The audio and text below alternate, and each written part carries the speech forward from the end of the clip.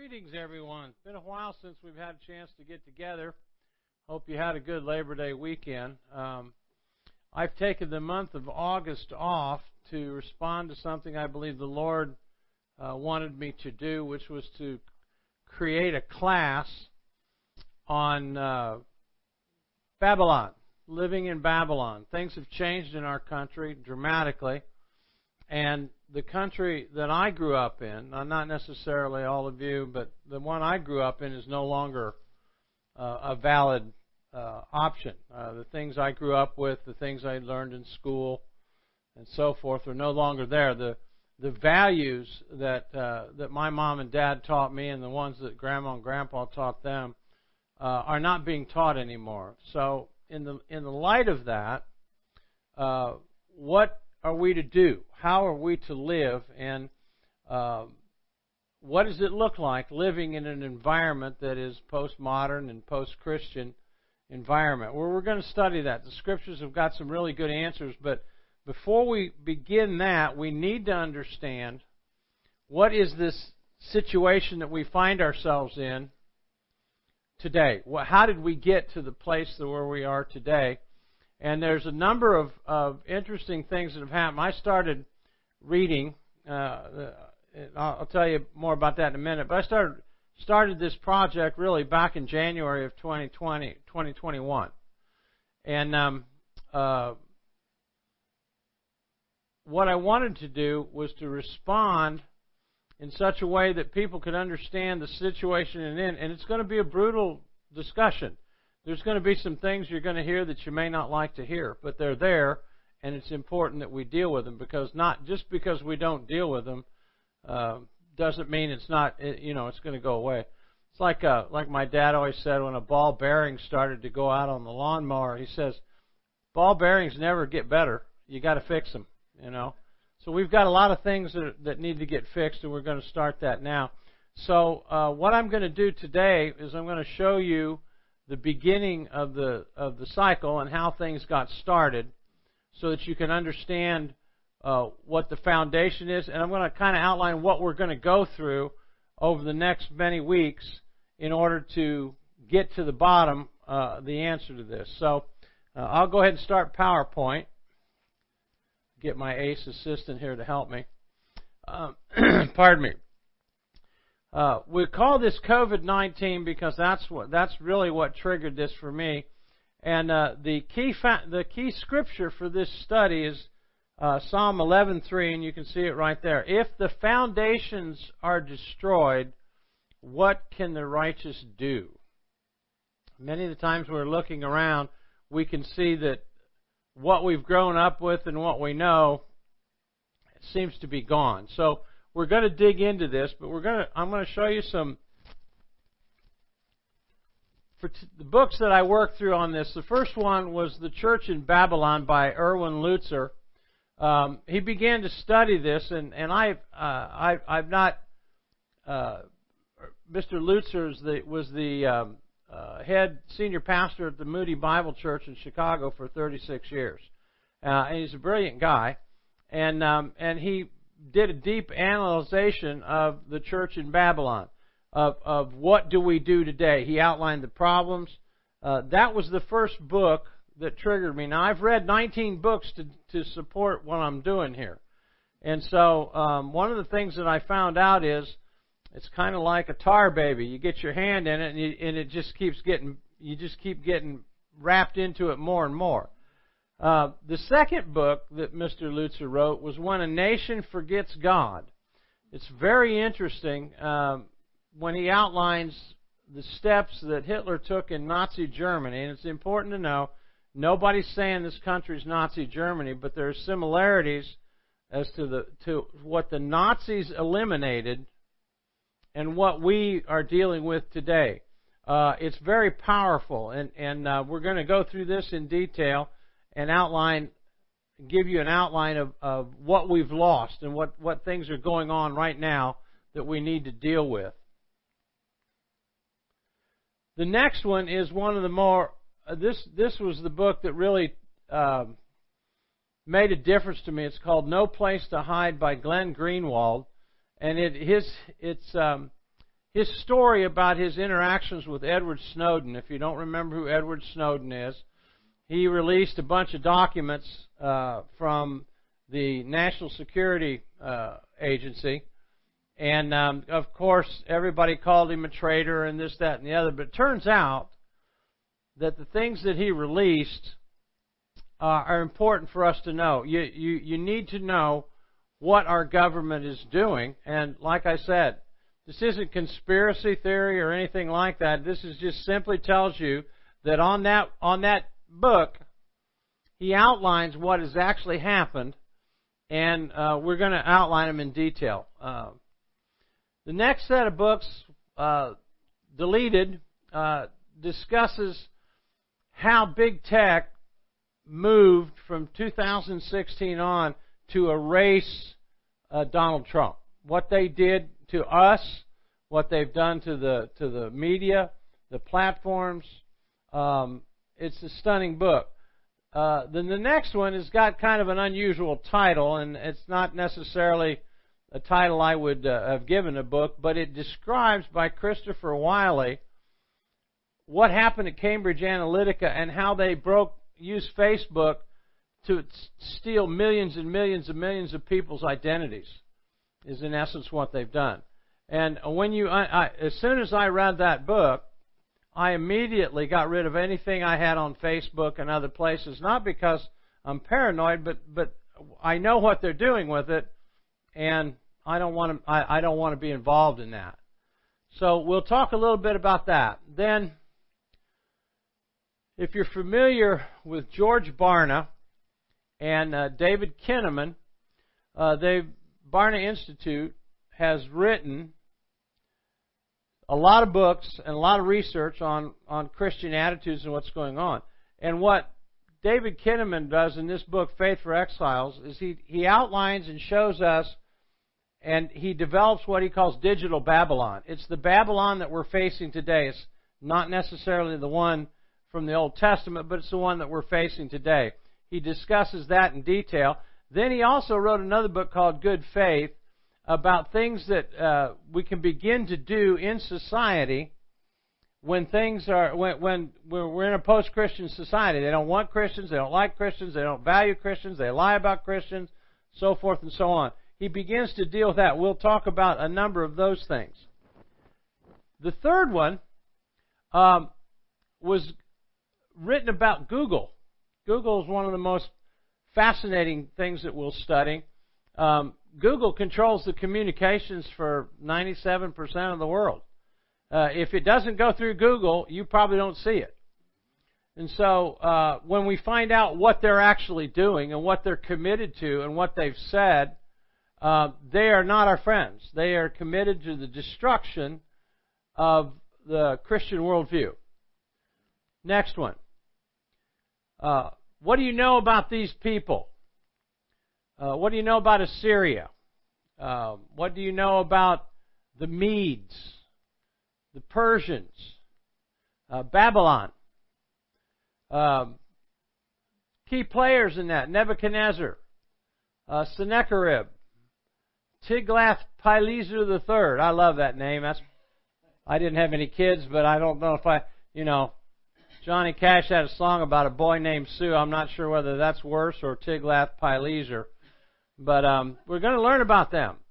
I don't know what you know about Nebuchadnezzar, but we're going to learn detail and where these guys played a great role in how we got started and where we need to go from here. Now, let's look at this real quick, this little map. It's not drawn to scale, but it does give you an idea of where everything is. Babylon's what we're concerned about, but in order to understand what happened in Babylon, and a lot of what we cover is basically from the middle of 2 Kings on, and 2 Chronicles, discusses what happens to these guys. The Medes, the Persians, the Assyrians, and the Egyptians, and the Babylonians, and then you've got Israel, which is the northern kingdom, and you've got Judah, which is the southern kingdom. We're going to talk about, in order to understand Babylon, in order to understand what's going on here, you're going to need to have a surrounding understanding of the whole environment that these guys were in. What did Judah do? What did Israel do? What did King Hezekiah say? Josiah, and so forth and so on. You're going to have to learn about that, and we're going to dig into that in detail and give you some pretty good information, a little bit maybe more history than you thought, but that's what we're going to do. And then we've got the foundations that we were warning, prophetic warnings that we received. Francis Schaeffer in A Christian Manifesto, William Wilberforce in Real Christianity. If I had to suggest one book that was not the Bible to read, it would be Real Christianity. I love Mere Christianity is a great book by C.S. Lewis. It is a great book. Pilgrim's Progress is a great book, although we've lost, we don't read it. People don't read it anymore. But Real Christianity, it was written in 1790s, and if you didn't know it was written in 1790s, you'd swear that it was from Fox News this week. Next book, Whatever Happened to the Human Race by Francis Schaeffer. All three of these books will provide a foundation of where we came from, and they will provide warnings. And Chuck Colson had a number of books written about that, where we had warnings about what was going to happen and what was going on. So we're going to study the foundations of where we should be, where we're coming from, and what we were warned about.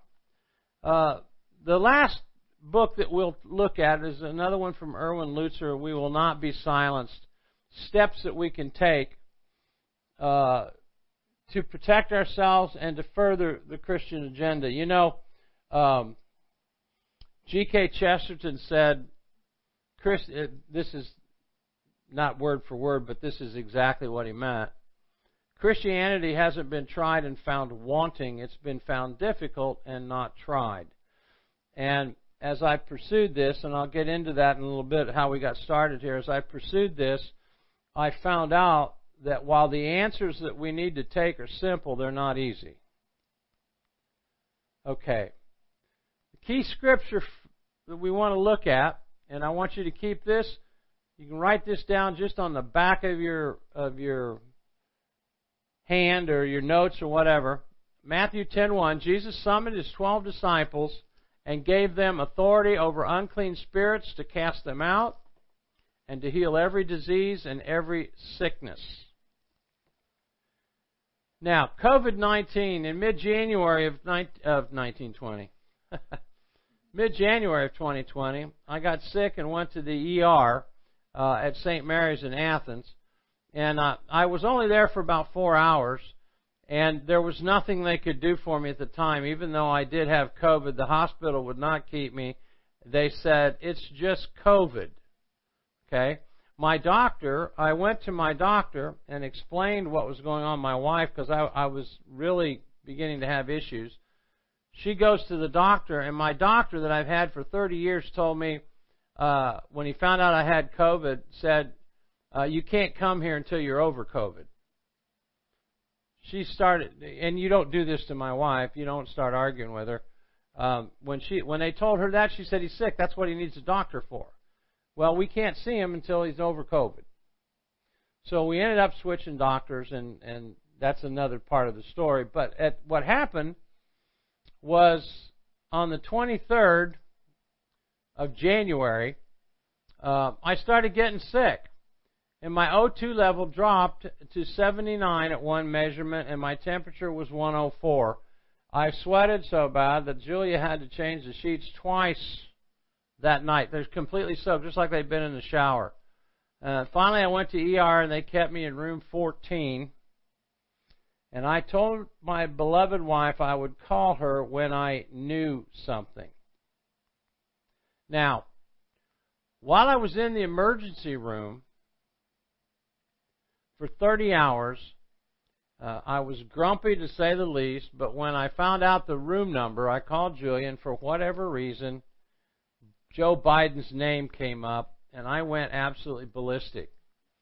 This is January 24th in 2021, 2020. I started calling for Julia, and for whatever reason, pardon me, this is in January of this year. I got my years mixed up. I called Julia and told her what room I was in. She mentioned Joe Biden's name, and I literally went ballistic. I started cussing Biden, the election, God, Julia, and anyone I could think of. And the more I got angry, you can see on the chart my blood pressure just started to rise and rise and rise. And Julia said she heard the nurse come in and say something to the effect that, Mr. Hines, I'm going to get you something to help you relax. And so whatever it was that they gave me, I went to sleep, which I desperately needed. I was not able to sleep. But within that framework, I go to sleep, and as soon as I go to sleep, the Lord gives me a dream. In this dream, the Lord and I were standing above the largest forest I had ever seen, and it looked as big as the Pacific Ocean. The Lord was standing on my left, and I was on my right. And at that point, I could see nothing but this forest. And the thing about the forest was I knew it was in Poland.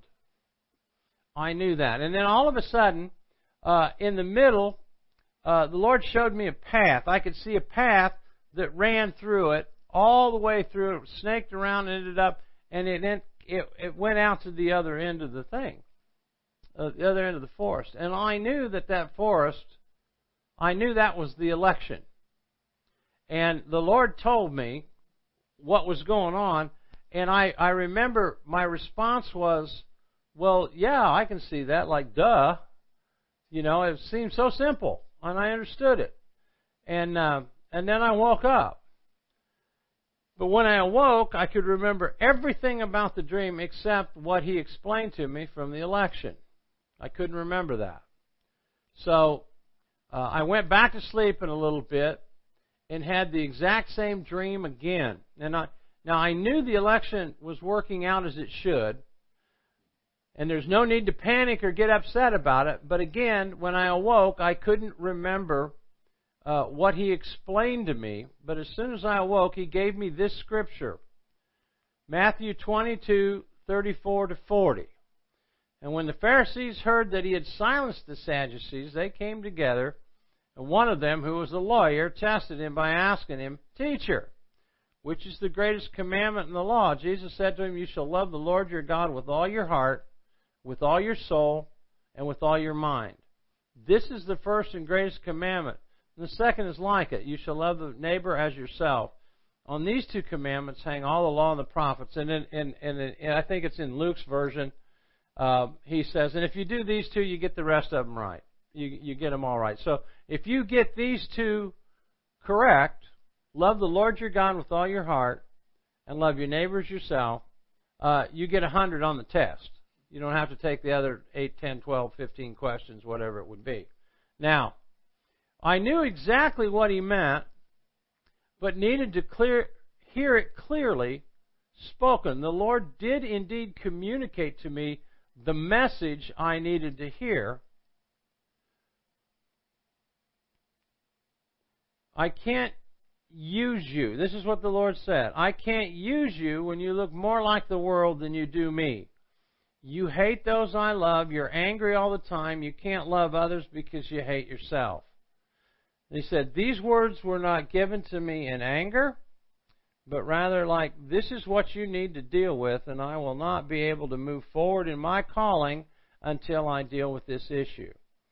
I did not sense condemnation of any kind, but rather a simple, this is the problem you need to deal with. I wanted to deal with this issue, but had no idea how to proceed. Now,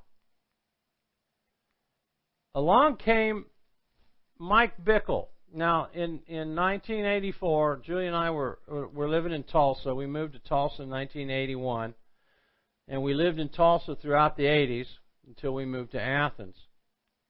In 1984, Mike Bickle and Bob Jones and a man named Augustine Acala came to our church and began teaching on prophetic ministry, which Julia and I had only been baptized in the Holy Spirit in 1978, so it had only been a few years since we had had the baptism of the Holy Spirit. We both spoke in the Spirit. We both prayed in tongues. We understood it, but we'd not been around any teaching on prophetic ministry. So these guys came and began to teach on prophetic ministry. Now, if you're familiar with Mike Bickle, then he started the International House of Prayer. And now, I guess, even in one of his teachings, he mentioned there's 40,000 prayer sites that are open 24 hours a day that you can get prayer from. That's worldwide. I think that's a tremendous testimony to how effective what he did was. But I'd never heard anyone teach on the love of God other than Kenneth Copeland taught a book that he wrote back in the 70s. It's not available now. It's called The Love Walk of Jesus. And when I heard that, I understood, because my background was difficult, and I struggled with intimacy and loving other people. You know, when you're fighting all the time, it's hard to love people. But anyway, as a kid, I grew up, and those things just didn't connect with me. So I'd never heard anyone other than Kenneth Copeland teach on that. And when I did hear people teach on the love of God, it was always that God loves other people, and you need to love other people.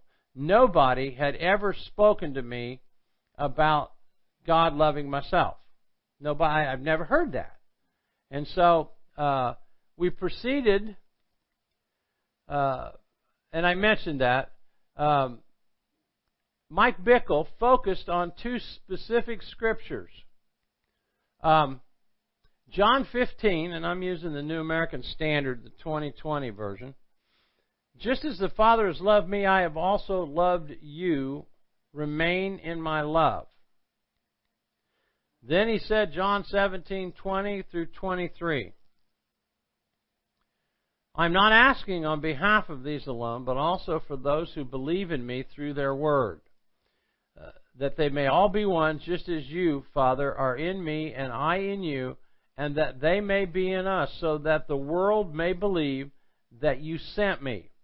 The glory which you have given me I have also given to them, so that they may be one, just as we are one. I and them, you and me, that they may be perfected in unity, so that the world may know that you sent me, and that you loved them just as you loved me. Now, I ran across those scriptures. I ran across this teaching from Mike Bickle, and it was on abiding in God's love. And when I went to the teaching, I'll explain what happened when I got there, but I'll go back here and give you the interpretation of the forest, what was going on there. The forest, being in Poland, represents the beginning of a long battle. Poland was where Hitler started World War II when he invaded in September of 1939. The vastness of the forest shows how difficult it will be to see all the battle elements we will be facing. And what President Trump identified as the swamp is vast and well hidden. Its borders are far away and difficult to ascertain. Now, the very discernible path the Lord showed me indicates there is very good explanation as to why things have happened the way they have. The Lord showed me the entire thing, and it made perfect sense. The path was not a straight line, but would wound its way through the forest and look like any good river or creek would, or as we'd say in Indiana, creek, would look as it meandered through the forest. My inability to remember what the Lord told me doesn't take away from what He told me. In the dream, I knew why it happened, and I knew that it was going to work out. Once I woke up, I simply had to trust that He knows what He's doing, and it'll work out. Having the dream twice is the same thing to me as when Jesus said, "Verily, verily." It was for point of emphasis for me to remember that He does not know what He's talking about, or that he does know what he's talking about. I don't know what I'm talking about sometimes. But he does know what he's talking about, and his word is all I need to operate with full confidence that it'll work out, as he said, even when I can't see the answer right away. Now, there's a prophetic woman from Canada on the Elijah list. And my wife pulls all of these things off. I don't. My wife is my administrator and my filter. She pulls off these things. And listen to the opening of Faith Marie Basco, I believe her name is. She opened up recently with this note. I was recently awakened in the middle of the night with a burning question in my heart.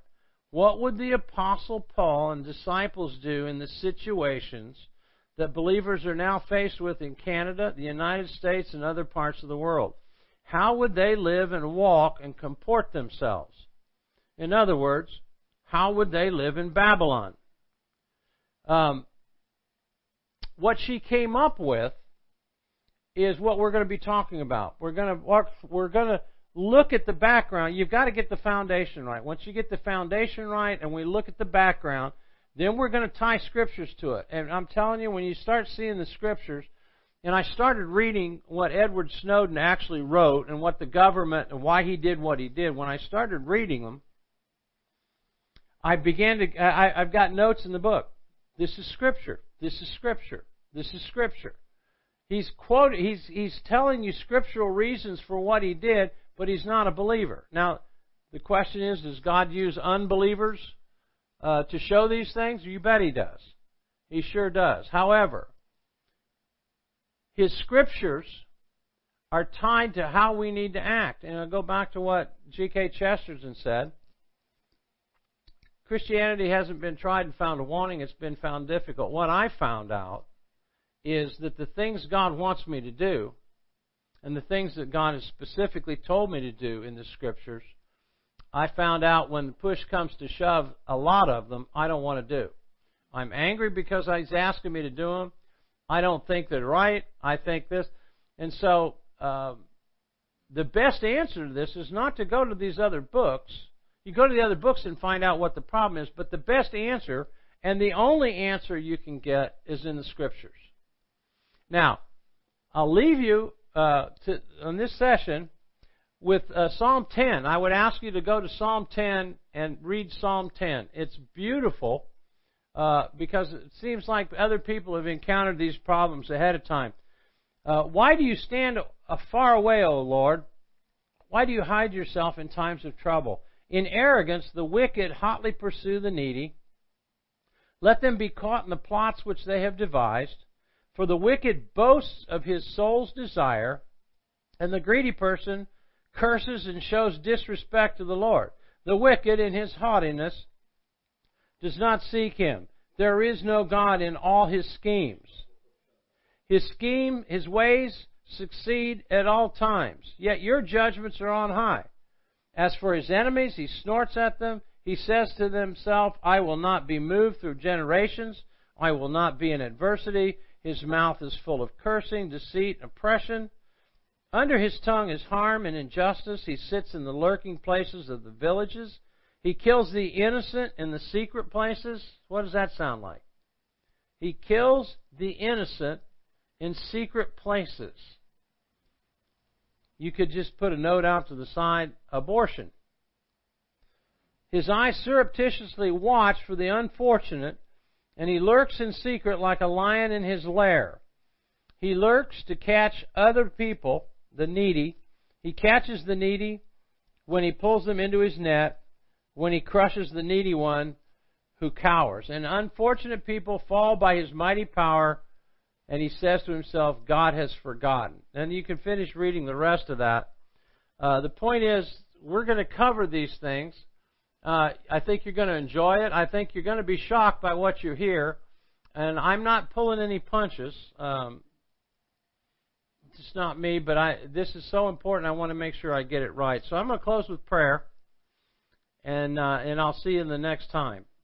Father, in Jesus' name, I thank you for this class. I thank you for these people that are listening. I ask you, Father, to guide me in your words and let them be hit home, Father, and show us what you want us to do in Jesus' name. Amen.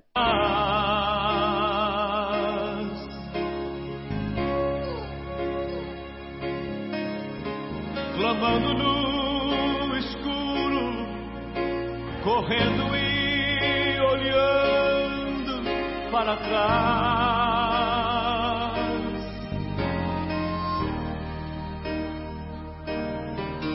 E eu o vejo de coração aberto para receber o pecador.